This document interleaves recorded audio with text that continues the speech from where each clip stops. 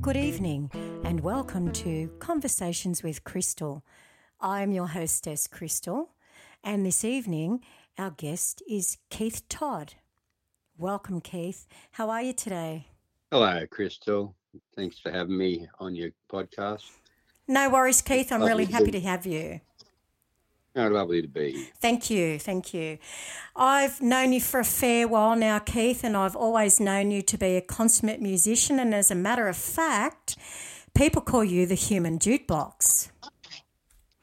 That's true. They do call me the human jukebox, and that would be because I have such a long list of songs that I play, which is over between 600 and 700 songs. And I remember most of them without any lyrics or anything like that. I can just pull them out of my head. Yep. I don't know how I do it, but it's definitely a gift, and I'm really grateful to have that gift. Oh, definitely. And what I really love about you performing is the timbre of your voice. It's so beautiful. And of course your guitar playing, but it's mostly the timbre of your voice. It's just beautiful. Thanks very much, Crystal. I think that's why a lot of people do come to watch me play and hear me. And most of them say it's for my voice. And I do love to play guitar, and I do the best I can on that. And well, I think it's pretty adequate, I think. But, I think so too. Yeah, singing is my first love, I guess. Yeah. Okay, so who or what was your earliest musical influence or inspiration? Geez, I'm almost, it was a fair bit of Beatles. My mum and dad used to have a whole bunch of records, and I used to play them and listen to them, and soon worked out I really did like the Beatles. I had a lot of Beatles records, and but also there was a lot of like a one-hit wonder sort of stuff. You know, they used to sell those records in the 70s. You'd get every few months they'd bring out 20 fantastic hits or whatever. Yeah. And they had a lot of those. They always, whenever a new one of those came out, they'd get one of those. And so there was a lot of the one-hit wonder sort of songs that, very catchy tunes with simple lyrics and catchy melodies, And yeah, they're some of the best, aren't they? Yeah. Okay. So when did you first start playing guitar, Keith? Well, it wasn't really a guitar. It was a tennis racket. Tennis racket. A tennis racket was my first guitar. Used to jump up and down on the bed. I was a little kid, 6 or 7 years old, with whatever I could grab, really. What might not have been a tennis racket, anything that could pretend to be a guitar. Yes. And so I didn't actually get a guitar until I was about 10 or 11, and I still didn't know how to play it, and I was still sort of just pretending I could play it. So it wasn't until about 14 when I picked up my brother's guitar, and he showed me a few chords, and I pretty much taught myself from there. Within a year or two, I was playing pretty well. I could, complete whole songs, and which was the goal. Absolutely. And when did the singing kick in? I pretty much started I was singing from a young age. Like 6 or 7, I'd be singing along with records, and as soon as I started to learn to play guitar, I wanted to sing as well at the same time. Mm-hmm. So I worked pretty hard at that in the first year of playing. I was at it every day, like singing and playing 3 or 4 hours every day in the first year when I was about 14, and progressed pretty quickly then. Yes. Oh, that's fantastic. I hear so many musicians say, yep, we started around 12 or 14. That's when we got our first guitar. That's, when our parents put us into lessons, or they just got interested in it because of the Beatles or Led Zeppelin or somebody like that. So can you remember the brand of your first guitar? Not really, but it wasn't a very good one. Would the strings have been about an inch off the fretboard? Yes, and didn't sound great, and, I think my first decent guitar was a Yamaha, Oh, yep. which, adequate, was good guitar. Yeah. And could never really afford anything like too much. Like the really good guitars, as you would know, they're like thousands of dollars. Oh, yes. If you want the top shelf. Mm-hmm. Most of my guitars were the cheaper end of things, Ibanez and Takamine or Takamine, whichever you want to call them. I had even a few really, really, really cheap Chinese guitars. But we won't mention them though. No. But I'm definitely spoiled these days. I have some beautiful guitars. Oh, I think you do too. And I happen to get one of those from you. I feel very lucky. That's true. It's true. How's that little baby mate going? My mini mate is wonderful. Yes. Yeah, no, they're a really good guitar. Oh, yeah. She recently had a fret crown, is it? Or, yeah, something like that. And they reset it up and did things to it. So, yeah. That makes a difference too. Oh, it has done, yes. It has done, that's for sure. I thoroughly enjoy playing that guitar, I must say. I coveted that from the first moment I saw you with it. No, that's a good one too. It's not the laminate. You can get them with laminated back and sides, but that's all solid. Yes. That's the one you got, that's a good one. Yes, I really appreciate that too. Thank you. Oh, it's my pleasure. So, Keith, how did you get your start as a musician, as a working musician? Well, it sort of graduated from, I did a lot of busking early on when I was a teenager. And that's where I met another guy who was busking as well. And, we've been wandering around the rocks after we'd finished busking, and we went to a few pubs and we saw other musos playing in these pubs, like solos and duos, and we thought we could do that, Anyway, my friend, who was a teacher, he had a bit more money together than me. He bought all the gear necessary to work in pubs, and he went around and got us some jobs. And I think my first paid job was at the Rudy Hill RSL. Oh. In the beer garden. We actually scored a residency there, which was once every fortnight, and we did that for 3 or 4 months, I think. And then we looked into getting an agent, which we were successful at. Oh wow! We just took a demo, made a demo tape and took it down to the agent. Had some posters made up and just told them, we want, looking for work. And before you knew it, we're working like 3-4 nights every week. How great is that? Yeah, it was great. Yeah. Yeah. And so you were quite young then, you said? Yeah, would have been 20. Okay. 21 then, I think. Yeah, about that, yeah. Do you remember being nervous the first time you sung actually in the pub? Oh, yeah. Very nervous very first time. But you just believe in what you're doing. And once you get up there and start playing, you just do your thing and sort of all the nerves just disappear. That's true, yeah. I still get nervous sometimes. Like, if you're going to play to a big crowd. Yeah.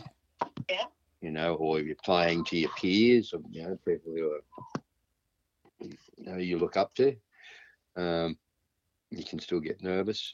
But you know what, Keith? They've come to see you.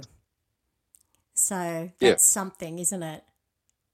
It is. And I'm fortunate to have a good group of people who follow me around these days, which is awesome. It is. And it's always, great to play for them.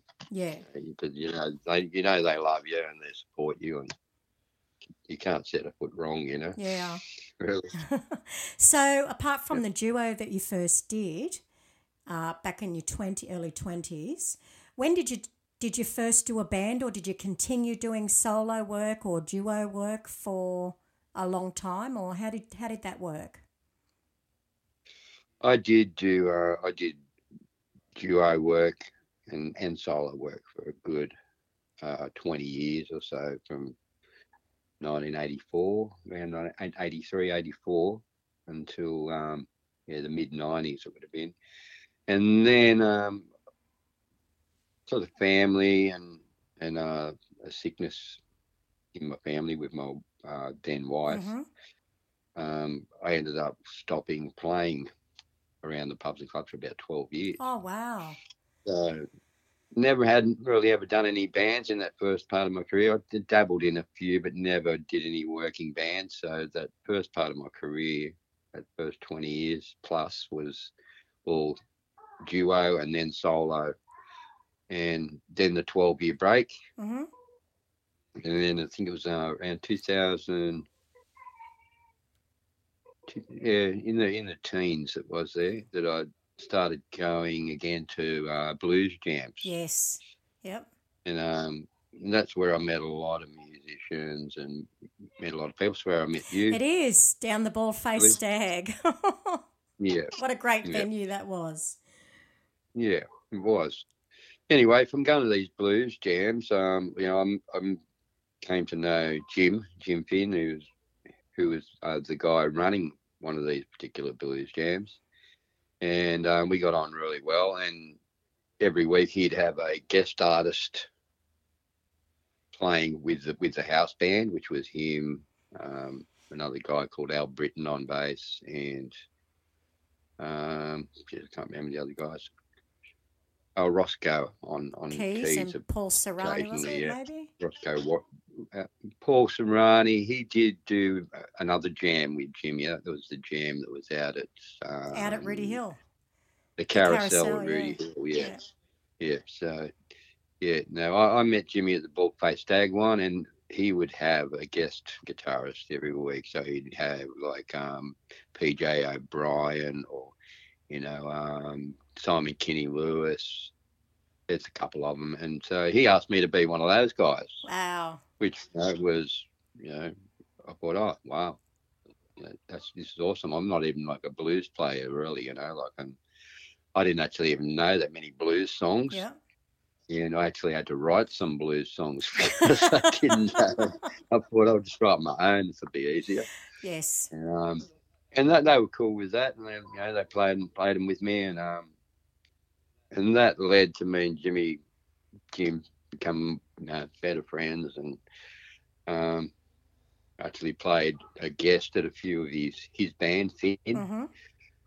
He asked me to do a few guest appearances with them as well, which was fun, and so I sort of got the taste then for wanting to have a band. So I thought I'll start my own band. So the first one was a band I joined, which was called Back to the 60s. Oh, okay. And that was fun. They were a really good bunch of musicians, and it didn't really take off because I don't think I even knew what they were doing management-wise or trying to get work, and I was just sort of the last one in, so I wasn't going to step on anybody's toes or anything like that. So that band ended up folding after about a year of rehearsals, and we only ever did 2 gigs, I think. Yeah, I was going to say I've never heard of you being in that band or with that name, and I thought, oh, that's new. Yeah, well, it was meant to be just all 60s covers, and dancing, but anyway, that one didn't work out, and it's always is the case with a lot of bands. They don't always work out. That's it. That happens. So the next band I started was with guys I'd found at these blues jams. So, if you want to start a band, it is a great place to start by going to jams like this, because you meet other musicians, and you often can find like-minded musicians who are, like the same sort of things that you do. Yes. You find they're easy to play with. And so I found a Russian and an Aussie. Yes. And I added my partner's son, who can play any instrument. So Jack is a wonder, isn't he? Yeah, young Jack, who still plays with him both of my bands to this day. But anyway, so that was the second band. That was called Why Not? Yes. And that went all right for about a year and a half. We did a few dozen gigs, and it was okay. It was okay, but then when we started adding original material and stuff, there started to be a bit of friction, and the Russian guy, you'd know, Yes. Slava. Yes. Yeah, he ended up leaving because he wasn't happy with the way, the direction of things, And this is often a thing that happens in bands, like people don't agree on the direction, or they don't agree on particular songs, or Yes. and it ends up busting up. So we carried on without him, and became just a three-piece, and with Jack on drums, with Steve Pager on bass, Steve as well, and me on guitar, and that went well again for about another year and a half. And that was when COVID hit, I think. Yeah, it would have been. Now, what was the band? Because the band changed names, I believe. Yeah, that was called the Blue Ride Band. And, that's right. Yes. And it was it was a pretty good band. It was a step up for me because playing guitar and singing and being the front man in a three-piece band is pretty big. There's nowhere to hide. No. When you're in that situation, and the whole band is relying on you. I mean, your bass and drums are your meat and bones of any band, but that front man, lead singer, lead guitarist, rhythm guitarist, you've got a big load to carry. Absolutely, and you soon find where you need to step up. Oh, you do, and it improved me a lot as a musician, I believe. That's really good. Yeah, pushed me to have to do better. Mm-hmm. And yes, it served me well. I'm still doing three-piece, and I actually really like the challenge of it. That's good. And do you find now that you're settled with Jim on drums and Jack on bass? Yeah. Now that you're settled with that, did you ever feel that in the bands that you had been in before that, or that you organised before that, you would feel as settled? No, probably not. With Jim Finn has been like playing drums since he was like 5 or 6 years old. And he did his first gig before he was even a teenager. Oh, wow. And he's a consummate professional. Yeah, I love Jim. He's just one of those people that puts you at ease. He, takes no nonsense, and he tells it like it is, and I think the world of him. He's absolutely. He's been a really good mentor for me. He's a few years older than me. Like he's sort of like a big brother to me. Yep. And he certainly lets me know when I'm stuffing up. Oh well, I guess that's good. Certainly lets me know, and that's all good. I'm very easygoing and easy to work with. Yeah. And young Jack, he's got to be one of the best bass players or best musicians I've seen. I can throw any song at Jack, even if he hasn't rehearsed it, never heard it before. Mm-hmm. As long as he can see see my hands, he can do it. He'll absolutely nail it, and that gives you a lot of confidence. Yeah, absolutely. When your drummer and your bass player are so good, you don't have to worry. You don't have to worry about them at all. Yeah. And you can just concentrate on doing your thing. I'm definitely heaps more comfortable. That's with having those two behind me. Oh, absolutely. And Keith, is guitar the only instrument you play, or do you play others as well? I do play others, so occasionally I'll jump over onto the bass guitar, and we'll let Jack sing a song and play guitar. Oh, cool.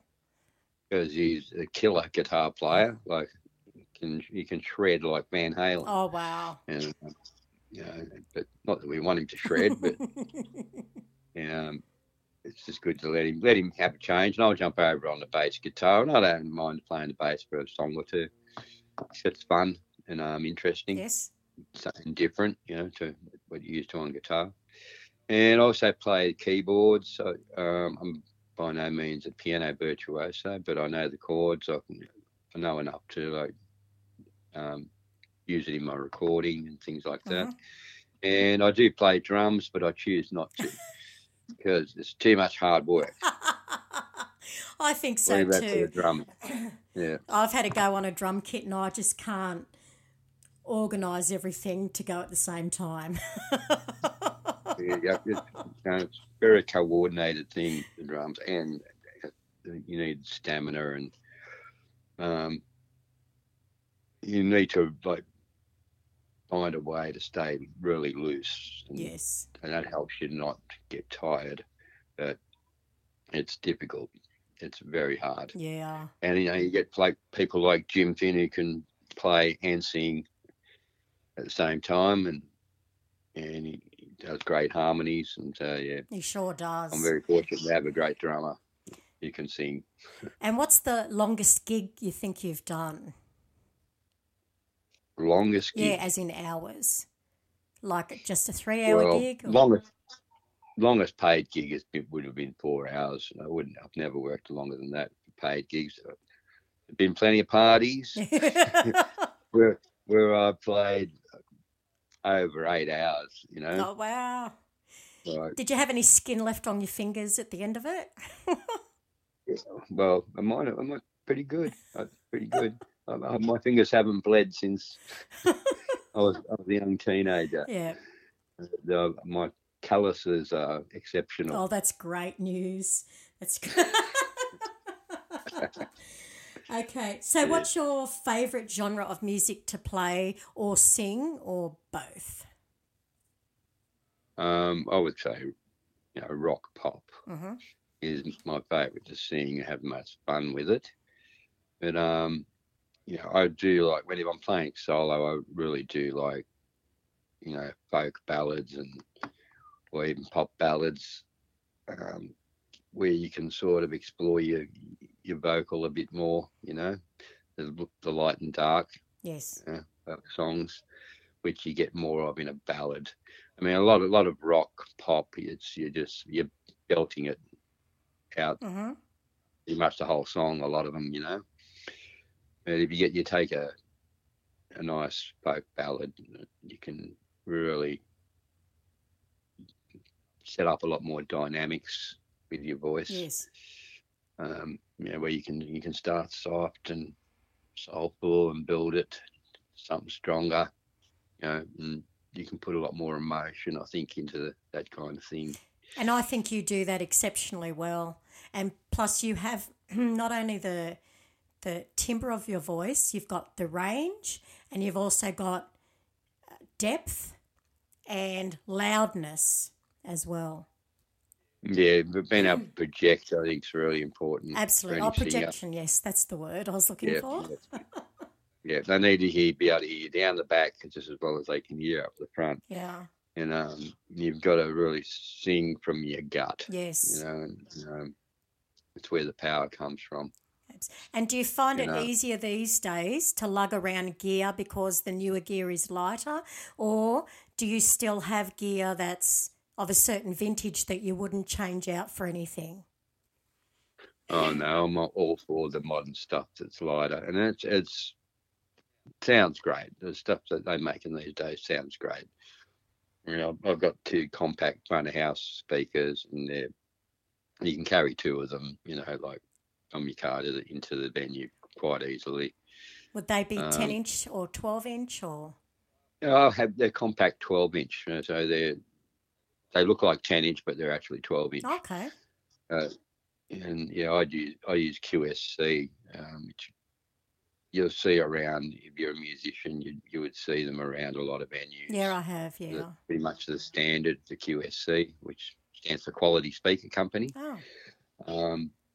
They're 1,000 watt peak each, which is around about 300 watt. That's not a bad sound for something compact, is it? It is. I mean, they're more than adequate for the types of venues we play at, which are, small to medium pubs, Yes. mostly. Mm-hmm. So, small to medium rooms. And I'm still not a fan of carrying it. Anybody wants to come and help me carry my gear, I'm always happy to let them. I know the struggle is real. Yeah. That's Actually, I do have a few fans who are always there at the end of a gig and then they want to carry my stuff, and I'm happy to let them. that's for sure. Yeah. That's for sure. And what's your favourite place you've ever played, would you say? Oh. Yeah, that's a hard one. Would it have been maybe younger at a Well, party or a I bit? think it would have been. I think it would have been one of my gigs a long, long, long time ago. Yeah. Back in the 80s, I remember I did a New Year's Eve down the South Coast, and we would have had like a crowd of about 1,000 people, Oh, and that was, and the dance floor was just packed, a couple of hundred people dancing, and that was pretty special. It sticks in my memory, so it must have been special. yeah, that would have been really something, looking out at all Yeah, those people yeah. just enjoying themselves so much and knowing that you're helping them enjoy themselves. Yeah, no, there's just so much energy in the room. You just feed off it. Yeah. There's nothing like it. That kind of thing. It's such a buzz. Yeah, definitely when people are up and dancing and singing along with you and Oh yeah, yeah. That's what it's all about. You can, you're truly connecting. yeah. I mean, you can. I've played gigs where there's been one person in the room, and he was falling asleep on the table because he was so drunk. That happens. Yeah, it does. It does happen. And I was just slowly turning the volume up to see if I could wake him up. Never managed to wake him up. No, you get some terrible gigs like that, and they can be really disheartening, and they really affect you. But luckily, another gig or two down the line, you'll have a really good one. Yeah. Where there will be people who are coming up to, tell you, oh, I really love your music, or that song, really touched me, it was great getting to have a dance, all these kind of things they might say to you. And, you really, and then you feel, oh, this is why I'm doing it. You remember why. Absolutely. You enjoy it so much. And I guess at gigs where there's only one or a couple of people, you could always view that as a paid rehearsal. Well, that's quite true, and it is often that what happens is when there aren't very many people there. I still do it to this day. I mean, we still get gigs like that sometimes. Mm-hmm. Where there's, and we will say, oh, what about we try this new one or try this, like see how it goes. And I've done quite a bit of that, and you find new great songs that way. Well, that worked really well. We should do that all the time. And it's really good too, because you've got such a huge repertoire. You can change songs in and out, so you don't get bored of them. That's true, absolutely true. And my band's repertoire at the moment would be about 160 songs. So, oh, that's good. And of course you will have a standard lot of songs that you always do. But yeah, the other ones can be changed around, and it does help to keep things interesting. Yeah, for sure. For sure. Yep. Now, I want to talk a little bit about the songs that you've written, because I do know you've written quite a few. How many would you estimate that you've written? I'd say about 120 to 130 songs total. And where can people hear your music? Some of my music is currently on Bandcamp, Spotify, Apple Music, and you'd find them by looking up, just doing a search of the name Todd, T-O-D. Mm-hmm. And you'd search on any of those platforms, I should come up in the search. And I've only got the one EP on there at the moment.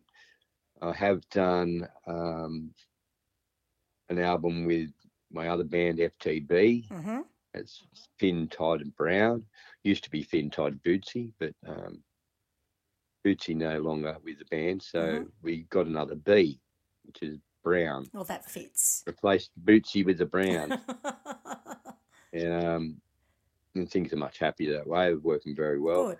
And so with that band, Jim Finn writes half the songs and I write the other half. Mm-hmm. And that band is actually gigging and doing about half originals, half Aussie covers. So it's an all Aussie show. Yes. And so that band FTB, we put an album out probably just after the end of COVID. And I believe that's also on the same platforms. And the album's called Break the Chain. Break the Chain. Fantastic. Break the Chain, yes. Okay. I've got I think I have 6 of my original songs on there, and there's a co-write with Jim. There's one song that's co-written with him, and he's got half a dozen on there. Yeah, you'll find that on like I said, on any platforms, Bandcamp, Spotify, Apple Music. There's probably one I'm missing, but you get the gist there. Yeah. So you can look up Break the Chain by FTB and find that. Yeah. So you would have sent me an MP3 of 1 or 2 songs. So I'm going to slot those into the interview probably right about now. And this is Without You. If you ever went away, I would never be the same. I don't know whether I'd make it through. Yeah, what would I do without you? If you left me on my own, I'd feel empty and all alone. I'd be nowhere, I know it's true. Yeah, where would I be without you? Every day the skies would turn to gray. My tears would fall like rain.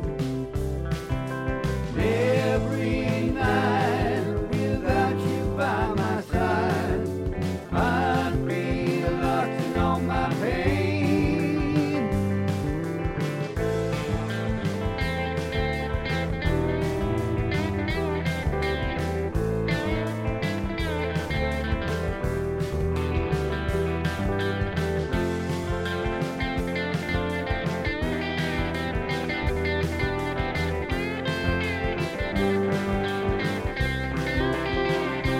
All that I know is I would be lost in sorrow and misery. Who would want to be in those shoes? What would I do without you? Every day the skies would turn to gray. My tears would fall like rain. Every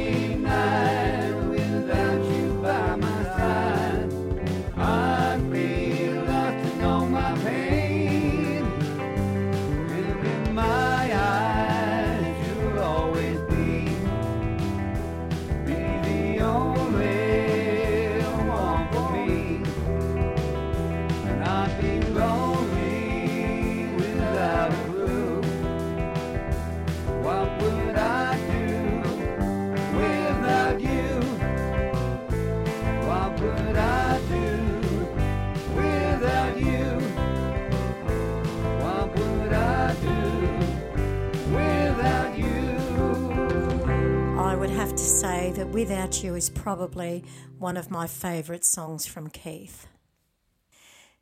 So, Keith, do you think that COVID was instrumental to you writing more music or collaborating with Jim on more music? Do you think you would have done it so much and brought out the EP if COVID wasn't around and you were gigging all the time? Definitely not. I've always found this that whenever I'm gigging a lot, and I just don't have the time for writing. Yeah. So not that I can't write, but I find if I have a lot more time, I do write. And obviously during COVID, I had a lot more time. We certainly did. Yeah, so it was very conducive to writing and recording. Mm-hmm. And we did remote recording where I'd send files to Jim, he'd send files to me, and so on. And it's how a lot of the songs were put together was remotely. Yeah. Which worked fine, and it was good. We came up with a good album, and I think I wrote some really good songs during that COVID period. So having that time is good. Yeah, definitely. When I'm gigging, I find like my head is constantly filled with covers a lot of the time. Yes. And or having to learn new covers and exploring that all the time. There's another reason I like FTB is because we are getting to play my original stuff in that show, which is great. And I can add anything from the back catalogue if I want to. As long as it suits the genre we're trying to cover. And how is the reception from people if you're not playing covers and playing originals instead? Like you wouldn't do a whole show of originals, or you do? No, we don't do a whole show of originals. We found that they are very well received. Mm-hmm. And we tend to do more of the originals earlier in the show. Okay, yeah. Because once we get about halfway through the show, people are wanting to dance, yes, and sing along.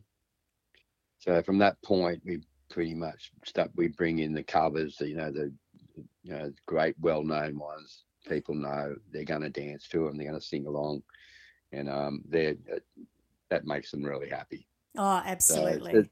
So it's working. That sort of format's working well, Well, if it ain't broke, don't fix it.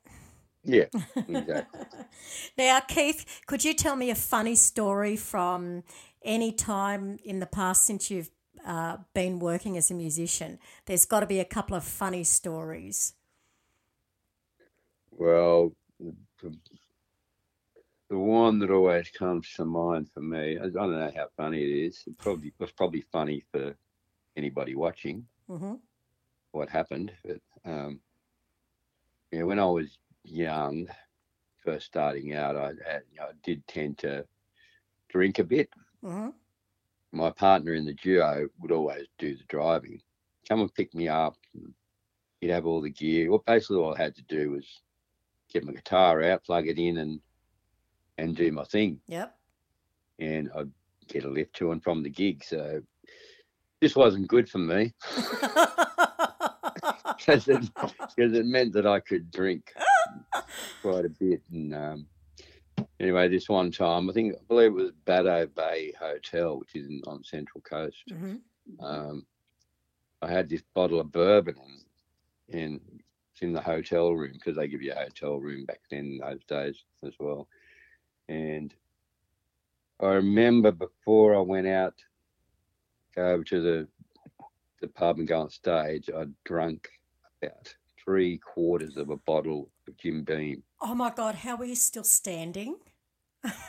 Well, I was still standing. I was tanked. And I remember getting on the stage. I don't remember what I was playing or whatever. It was a few songs in. And I was jumping about around a bit, and I remember I went to go to step forward, and I was on about a 1 foot high stage, and oh no! Anyway, I went tumbling, and I did a couple of tumbles with my guitar and everything, and Oh dear. ended up back on my feet. But it was right in front of the manager. Saw the whole thing. Oh no.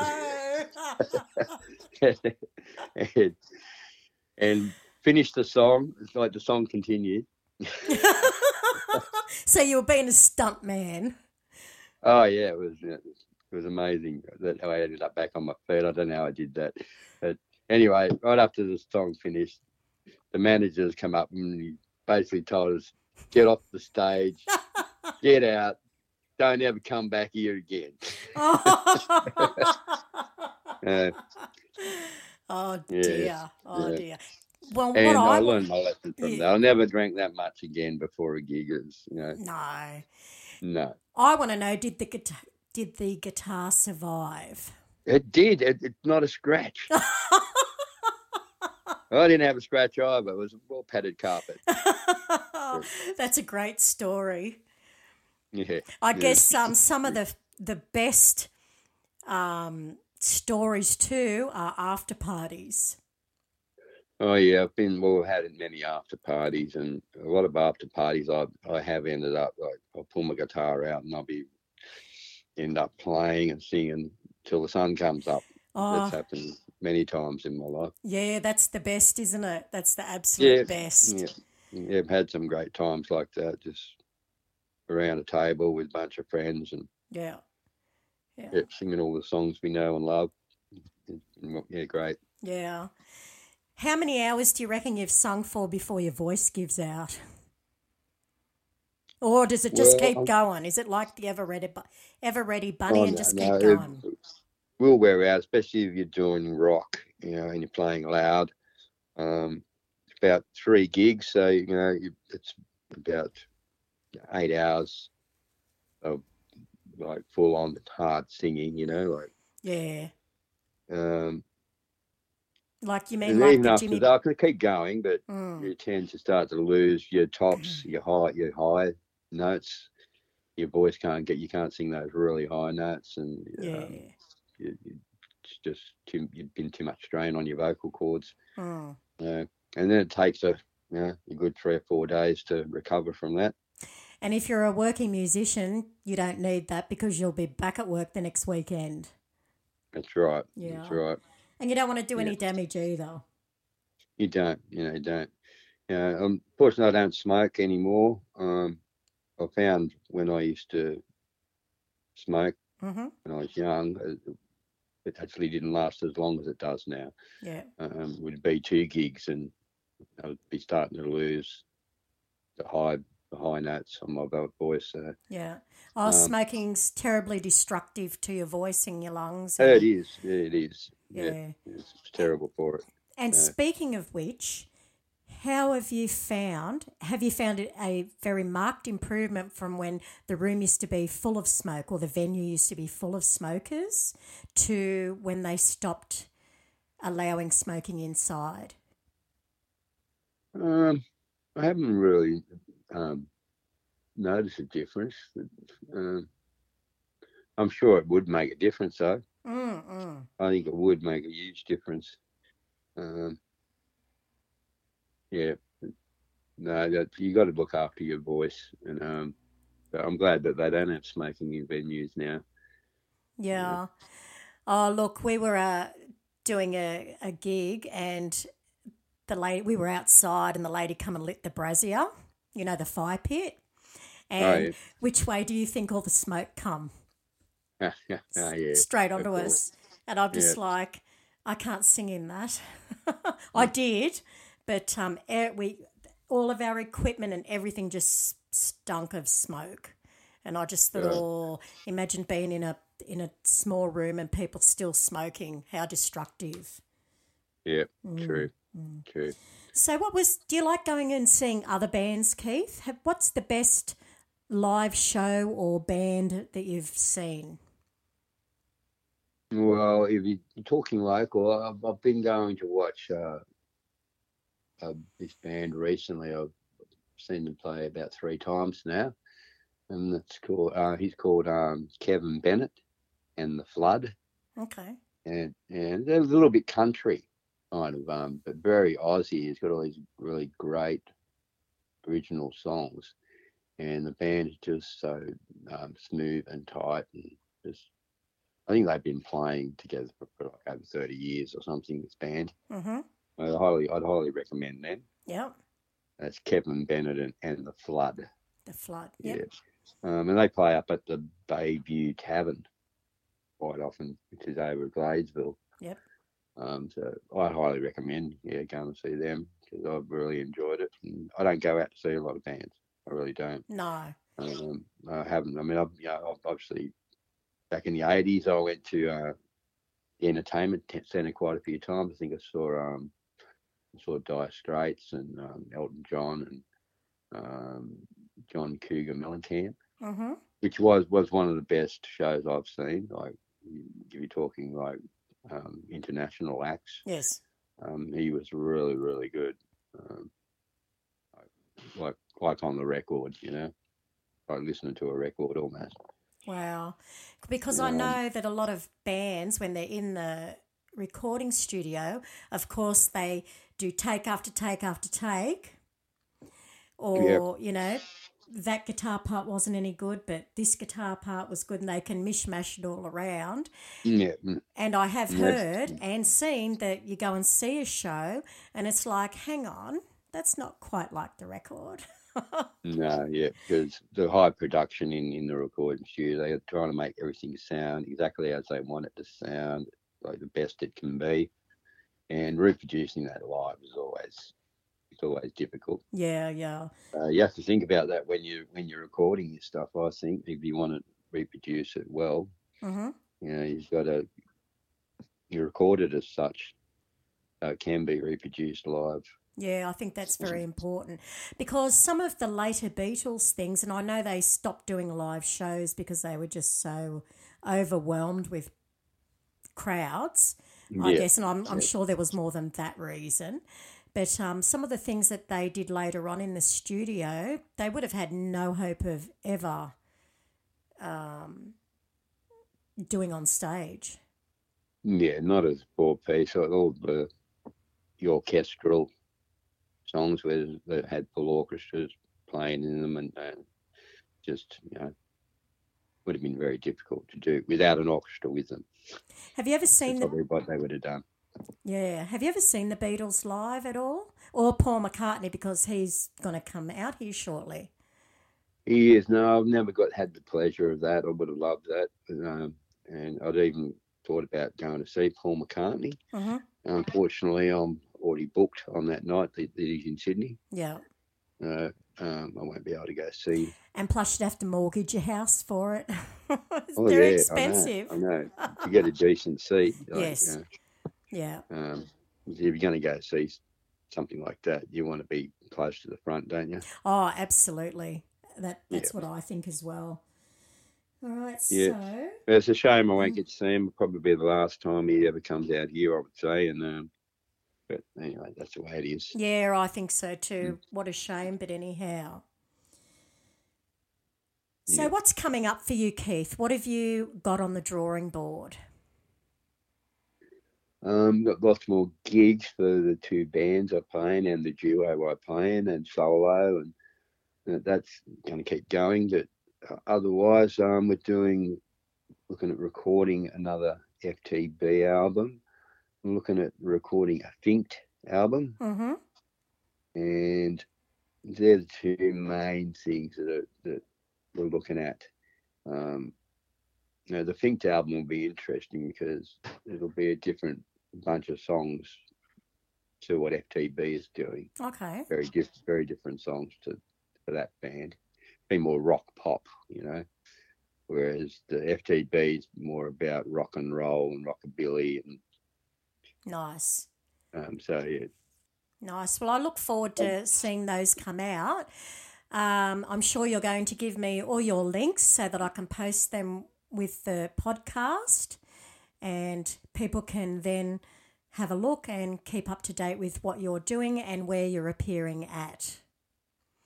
Cool. So, I will send you some links to our website and social media. Yeah, that'd be great. Mostly it's all posted on social media these days. Yeah. It seems to be where it's at. I mean, a lot of people don't bother to go looking at websites anymore. And No.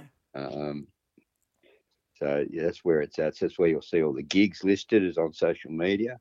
So I'll send you a link for that. And I can also send you some links for the music we've recorded, the FTB album and the Todd EP. Yep, that'd be great. Yep. And So I won't worry about the website. no worries. Because I'm just not gonna.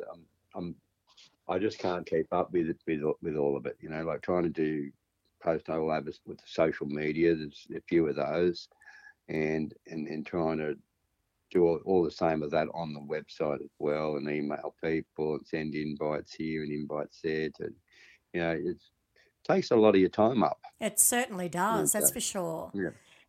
Now, do you play anywhere regularly around Sydney? We do. Well, FINKT is playing regularly at the Merton Hotel, which is in Rozelle. We play there the first Sunday and the third Sunday of every month. Yes. FTB,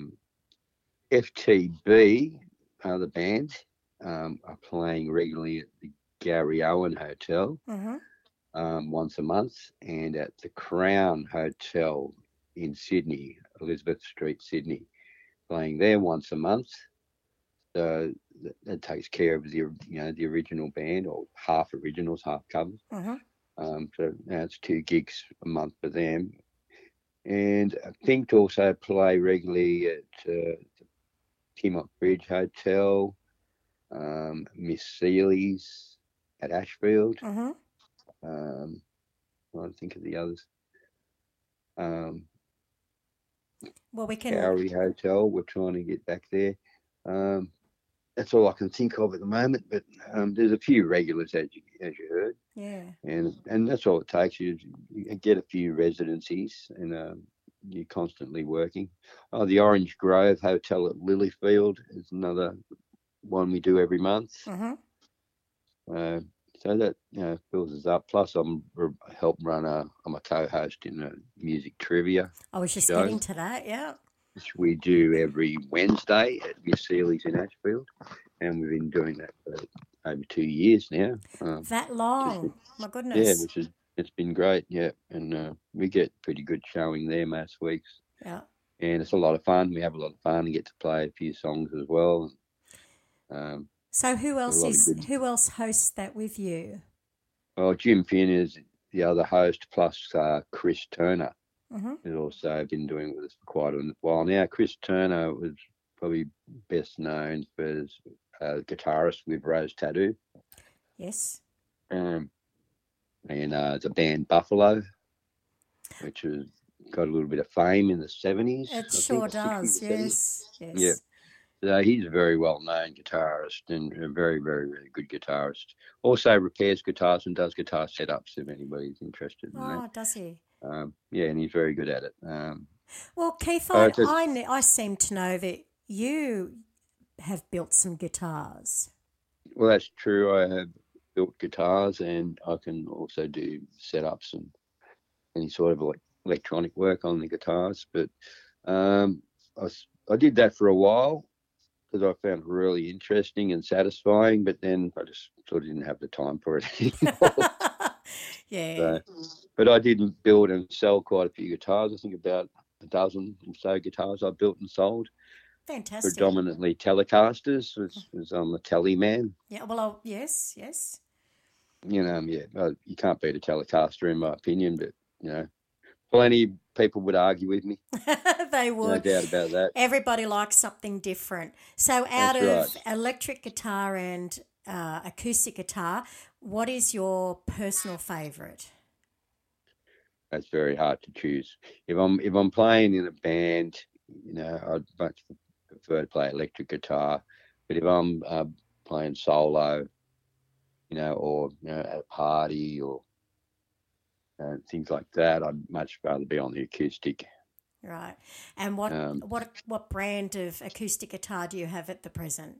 Now that I took the Mini Maiden. Yeah. Well, I have 3. I have 3 acoustic guitars at the moment, and the one I'm playing at the moment, my go-to at the moment is the Maiden Nashville 808, which is a beautiful guitar. Oh, yes. And so I have that one. Then it's Brother, the Cole Clark Angel. It's an Angel 2. Also a beautiful guitar to play. And haven't played that one for a while. It's been sitting in the cupboard. It's probably pining for some company. Probably. She probably wants to come to my house, I reckon. Yeah.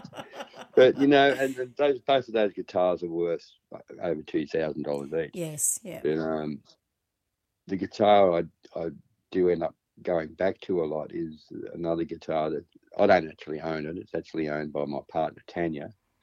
She bought it. Mm-hmm. She can't play guitar, but she bought this guitar, and I think she bought it so I could play it for her. I'd say so. So you could serenade her. And but I spotted the bargain. So, you know, I found this bargain. It was on Gumtree, and it's about 10 years ago, and it's a beautiful Ovation. You know, a lot of people don't like Ovations, but this is an Ovation Legend. It's a 1987 model. I've played that guitar, and it's beautiful.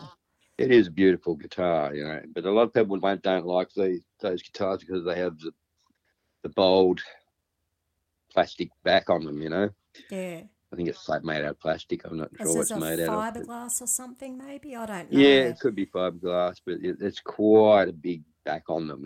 They're like a bowl, and a lot of people don't find them uncomfortable, or that they slip off your knee and this kind of thing. But I'm okay with them. I don't find that a real deterrent for me to play it. I find it's a really nice guitar to play. It's got a beautiful tone, and yes, it's got an old school acoustic guitar pickup in it, which it works really well. It gives you a really good sound. So I still do play that one. Take that one to a gig occasionally, and I play that. Yeah. So I tend to move around. I don't always play the same one. I'll play one for a while, then I'll get the other one out now and give that a crack for a while. Yeah. So you only have all Telecasters as electric guitars, or do you have a Strat in there somewhere?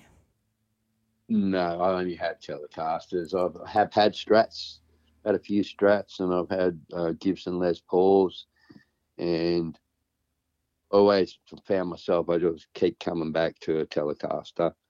It's where I feel most comfortable playing. Yeah. I find it's a more versatile guitar, as in it can cover more genres than other guitars. Like a Gibson Les Paul, I find to be very much a rock guitar. Now, Strats are close to Telecasters, although you have a tremolo on a Strat, and I find that with Strats, it might be my playing style, but I tend to put them out of tune a lot. So I don't have that problem with the Tele, you know. Yeah. So it just comes down to personal taste, I guess. Not just what I like, but my style as well. I think how I play it suits the Tele better. Yeah. All right, Keith. Well, I think that might be about all for tonight, unless you have something else you would love to share with the listeners. I don't think so. Just look out for the albums that will be coming out. I'm sure we can promote those when they're out. Oh, that would be great if you could, yeah. Yeah, absolutely. I appreciate that. All right, then. There's going to be some really good songs. We've got some beauts that really need to see the light of day, and they haven't. Yeah. Well, I for one am looking forward to hearing those. That's for sure. I absolutely love your original music, and I hope you keep writing it for many years to come and performing as well. Thanks, Crystal. Thank you. Thank you. Thank you so much for being on here with us tonight, Keith. And with that, we'll say good night. Thank you, Crystal. Good night. Good night. And here's another fantastic song from Keith Todd called What's Going On. And on it, you'll also hear the beautiful vocals of Jim Finn and also his drumming prowess.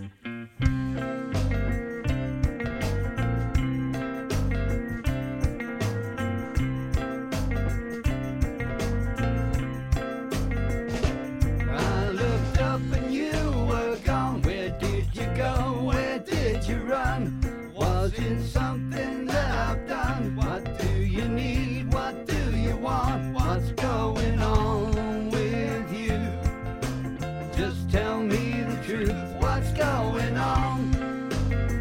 What's going on? You can't see, but you can't hear. You can't speak, what do you fear? I want you to know I'm here. Tell me why you disappear. What's going on with you? Just tell me the truth. What's going on? What's going on? Some may think you've lost the plot. Could be right or maybe not. You can't trust anyone. Tell me now what's going on. Yeah.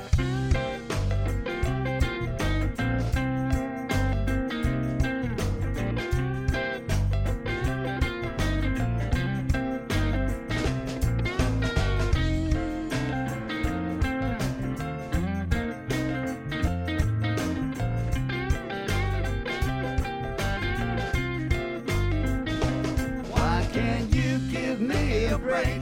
Just a little give and take. Life is only what you make. I've had enough, for goodness sake. What's going on with you? Just tell me the truth. What's going on? What's going on? Well, it's written on your face. You don't want me in your space. It's so hard just keeping pace. And you're gone without a trace. What's going on with you? Just tell me the truth. What's going on? What's going on? What's going on with you? Just tell me the truth. What's going on? What's going on? What's going on? What's going on? What's going on? What's going on? What's going on? And that was What's Going On by Keith Todd. You have been listening to Conversations with Crystal, and I'm your hostess, Crystal. Next week, we have another fabulous guest.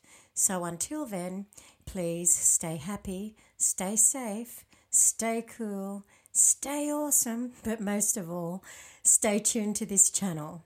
Good night.